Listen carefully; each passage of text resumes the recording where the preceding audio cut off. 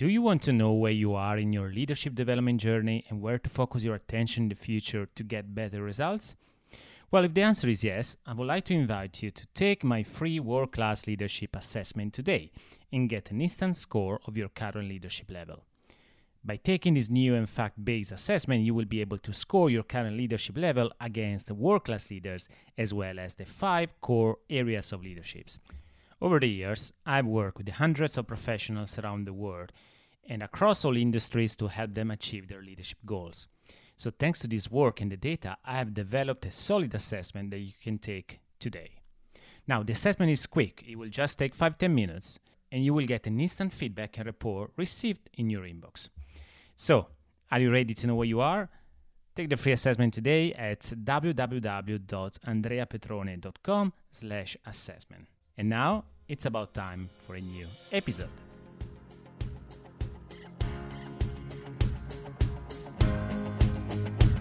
Welcome to the World Class Leaders Show. This is the one and only podcast for ambitious and high achievers, professionals who want to become world-class leaders. In this podcast, we deconstruct the success of high-performance leaders, share their stories, and teach the most effective strategies to move from average to greatness. This is your host, Andrea Petrone, a high-performance and leadership advisor, executive coach, and keynote speaker with more than 20 years of international and executive corporate experience.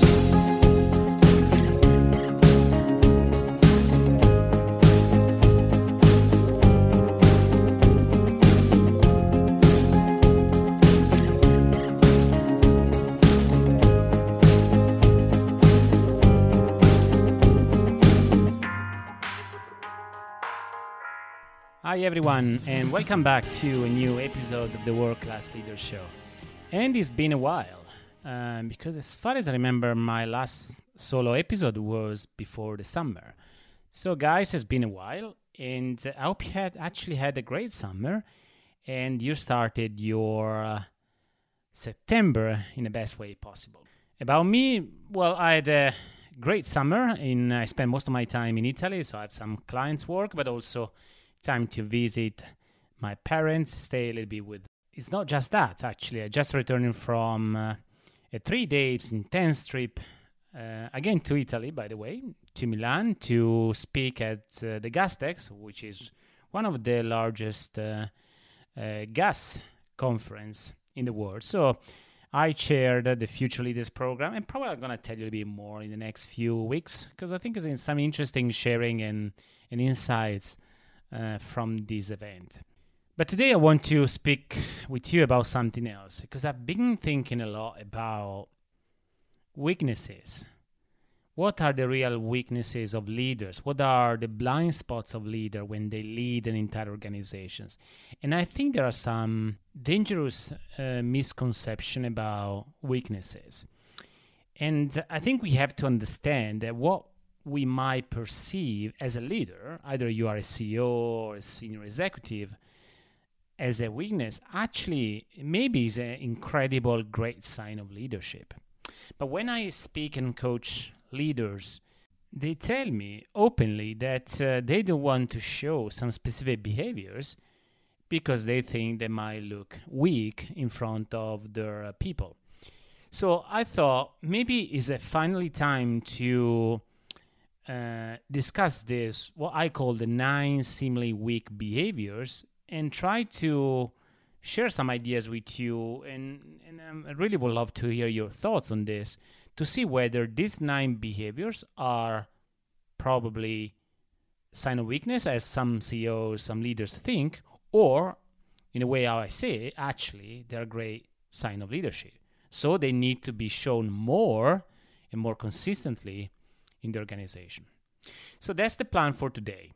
So why don't we start? So number 1 behavior, saying sorry. Many leaders, they don't say sorry, right?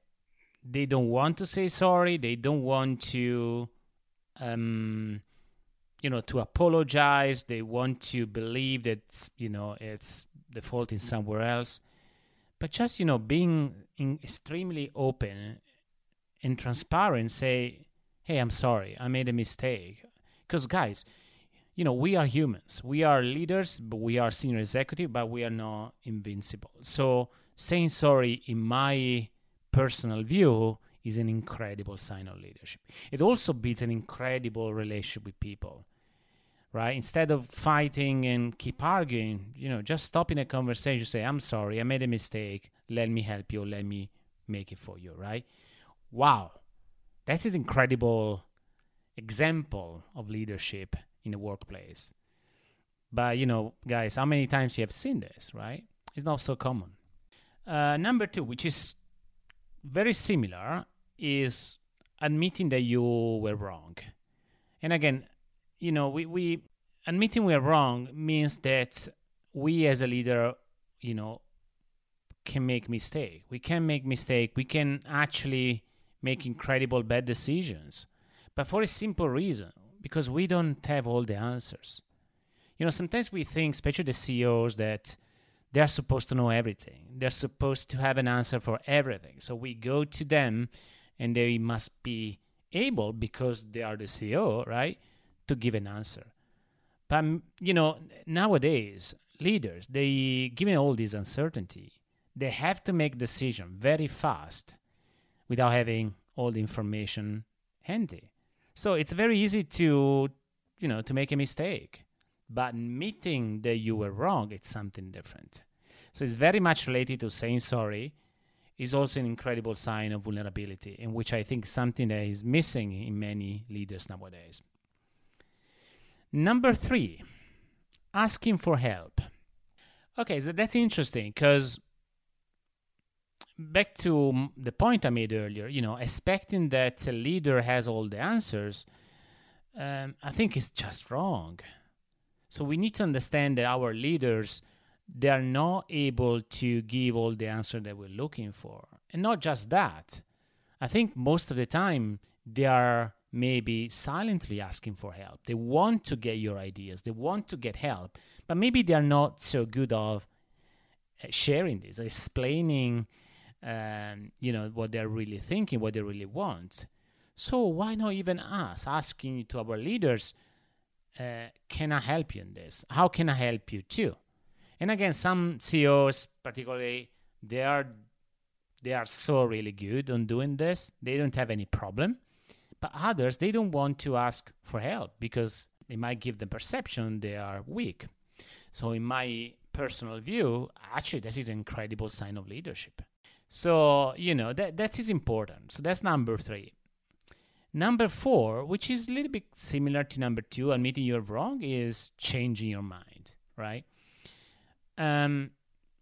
Changing your idea, changing your thoughts is normal, not just because you're a leader, you have a status, you need to protect your ego, your position, your role. You should keep doing something that is probably wrong. So changing your mind is amazing. So when I see a CEO, a leader, changing his mind, her mind, wow, gosh, I love that, because that is an incredible sign that he's listening, first of all. He's listening, he's happy to be challenged, and not many want to be challenged. So that is amazing, I think. So the ability to change your mind. Number 5, which is again very similar to some extent, is asking to be challenged. So if you're not sure about your decisions, if you're not sure about the direction you're taking, why not asking to be challenged? Instead of being surrounded by what I call the yes men, why you as a leader, you are not the first stepping up and say, guys, I want to be challenged on this idea. I'm not sure that is the right one. Or maybe you are, probably you think you are sure, but you want to hear a different perspective. Challenge, what are your good ideas? Because sometimes, given the fact that you have a very little time to make decisions, I want you really to start thinking, am I making a good decision right now, or just following, my own passion, maybe my own my gut feeling, because sometimes this is not enough. All right, so let's go to, I think we are number 6. Number 6 for me is say yes to someone else's idea. And again, that is not a sign of weakness. It's just the fact that that is not your decision, that's not your idea, doesn't make you weak. Actually, the fact that you embracing someone else's idea, it's wonderful. And again, if you ask to be challenged, if you're listening well, if you hear someone else's thoughts, so essentially you're not isolating yourself and you try to understand from your people how you can solve collectively a problem, that shouldn't be a big deal, actually. And by the way, imagine the level of engagement and motivation you can get from people. They are heard, but also when they see their ideas become actually a global idea, a corporate idea, and then people follow. That's amazing. So don't be too much protective of your idea just because these are yours. So let's go to number 7. Number 7, and it's of course it's very close to me for what I do, hiring a coach. So hiring a coach is not a sign of weakness. So we have to be very clear on this. If you think that hiring a coach is a sign that someone is not happy with your performance, you have some terrible weaknesses or blind spots you need to be, in other words, fixed, well, that's not what coach is about. Coaching is actually empowering people. Coaching is going to another level, is getting better ideas, more insights, finding different ways to solve solutions. So coaching actually is what great leaders do to get to another level. But sometimes I see in organizations when when some leaders may be suggesting coaching to someone else, they are afraid of offering the idea because they might think, okay, so this person will probably feel threatened or under pressure because I'm proposing a coach. No, that's not the way. The coaching is enhancing, is not fixing. So we have to understand that, because otherwise coaching will never really become scalable in an organization. And we know how much coaching is important, right? Number 8 is being vulnerable with your employees. Be open to be yourself, to be open, transparent, to share a bit of your life, your personal struggles, if necessary, your needs, your goals, your aspirations, your story. So I think it's important. I think it's important that you show your own personality, and and you don't look like a robot, right? Just because you're a human, people want to see that you are human. They want to see that you are like them. You're not a monster. You're not a machine. You're not an AI, a byproduct of a technology. So you are like them. So be open to be vulnerable, because when you are, people will be too. Because if you're not the first to open up, don't expect others to open as well. So I think the leader has the main responsibility to show to their entire organizations that vulnerability is a principle, is a factor, is also an important core value. And finally, number 9, which is related to that, more specifically, I want you to be more open to share your failures.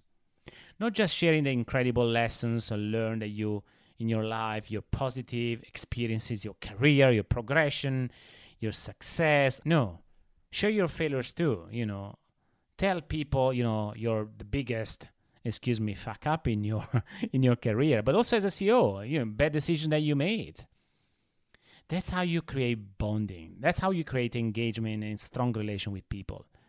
And believe me, if you do it, people will do too. So failure doesn't become something not to say internally. It becomes a normality. It becomes something that people are very happy to share. They don't have any concern because there is no one penalizing them. There is no one blaming them. Why? Because it's the CEO that actually started in the first place. So this is a kind of a culture that we want to really build and develop in an organization. So if you think about these 9 seemingly weak behaviors, in reality for me, these are incredible signs of great leaders.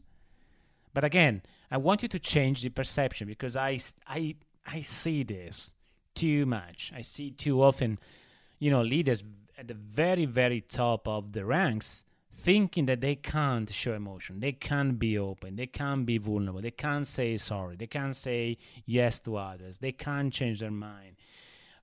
Gosh, that is prehistory. The history, the future of great leaders is different. It requires really a different approach. So stop being the macho and start really being a caring CEO, open to others. Be yourself, be human, because that's what we are looking for. These are what the leaders will be in the future. So if you are not a leader like this, believe me, your success in the future won't be the same. As this is a very interesting topic, I really would like to hear from you, understanding what you think about this. So please send me any comments either on LinkedIn, or you can send me via email at andrea@andreapetrone.com. You can find anyway these links on the show notes. And by the way, if you like what we shared, I strongly recommend actually to leave a review, because as a podcaster we live with reviews. So the only way for our episode and our podcast to grow is by having positive reviews. So I appreciate that, and also sharing with your friends and colleagues if you think that might be interesting. And final note, I normally summarize the findings of each episode, even the ones with the guest, on my website, and I write every Thursday a very interesting short summary about what we share. So if you don't want to miss that and you prefer reading, I strongly recommend going to my website, www.andreapetrone.com/blog. You can subscribe there.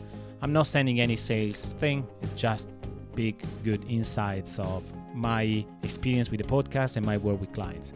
So thank you so much for listening to this episode, and I look forward to see you next time.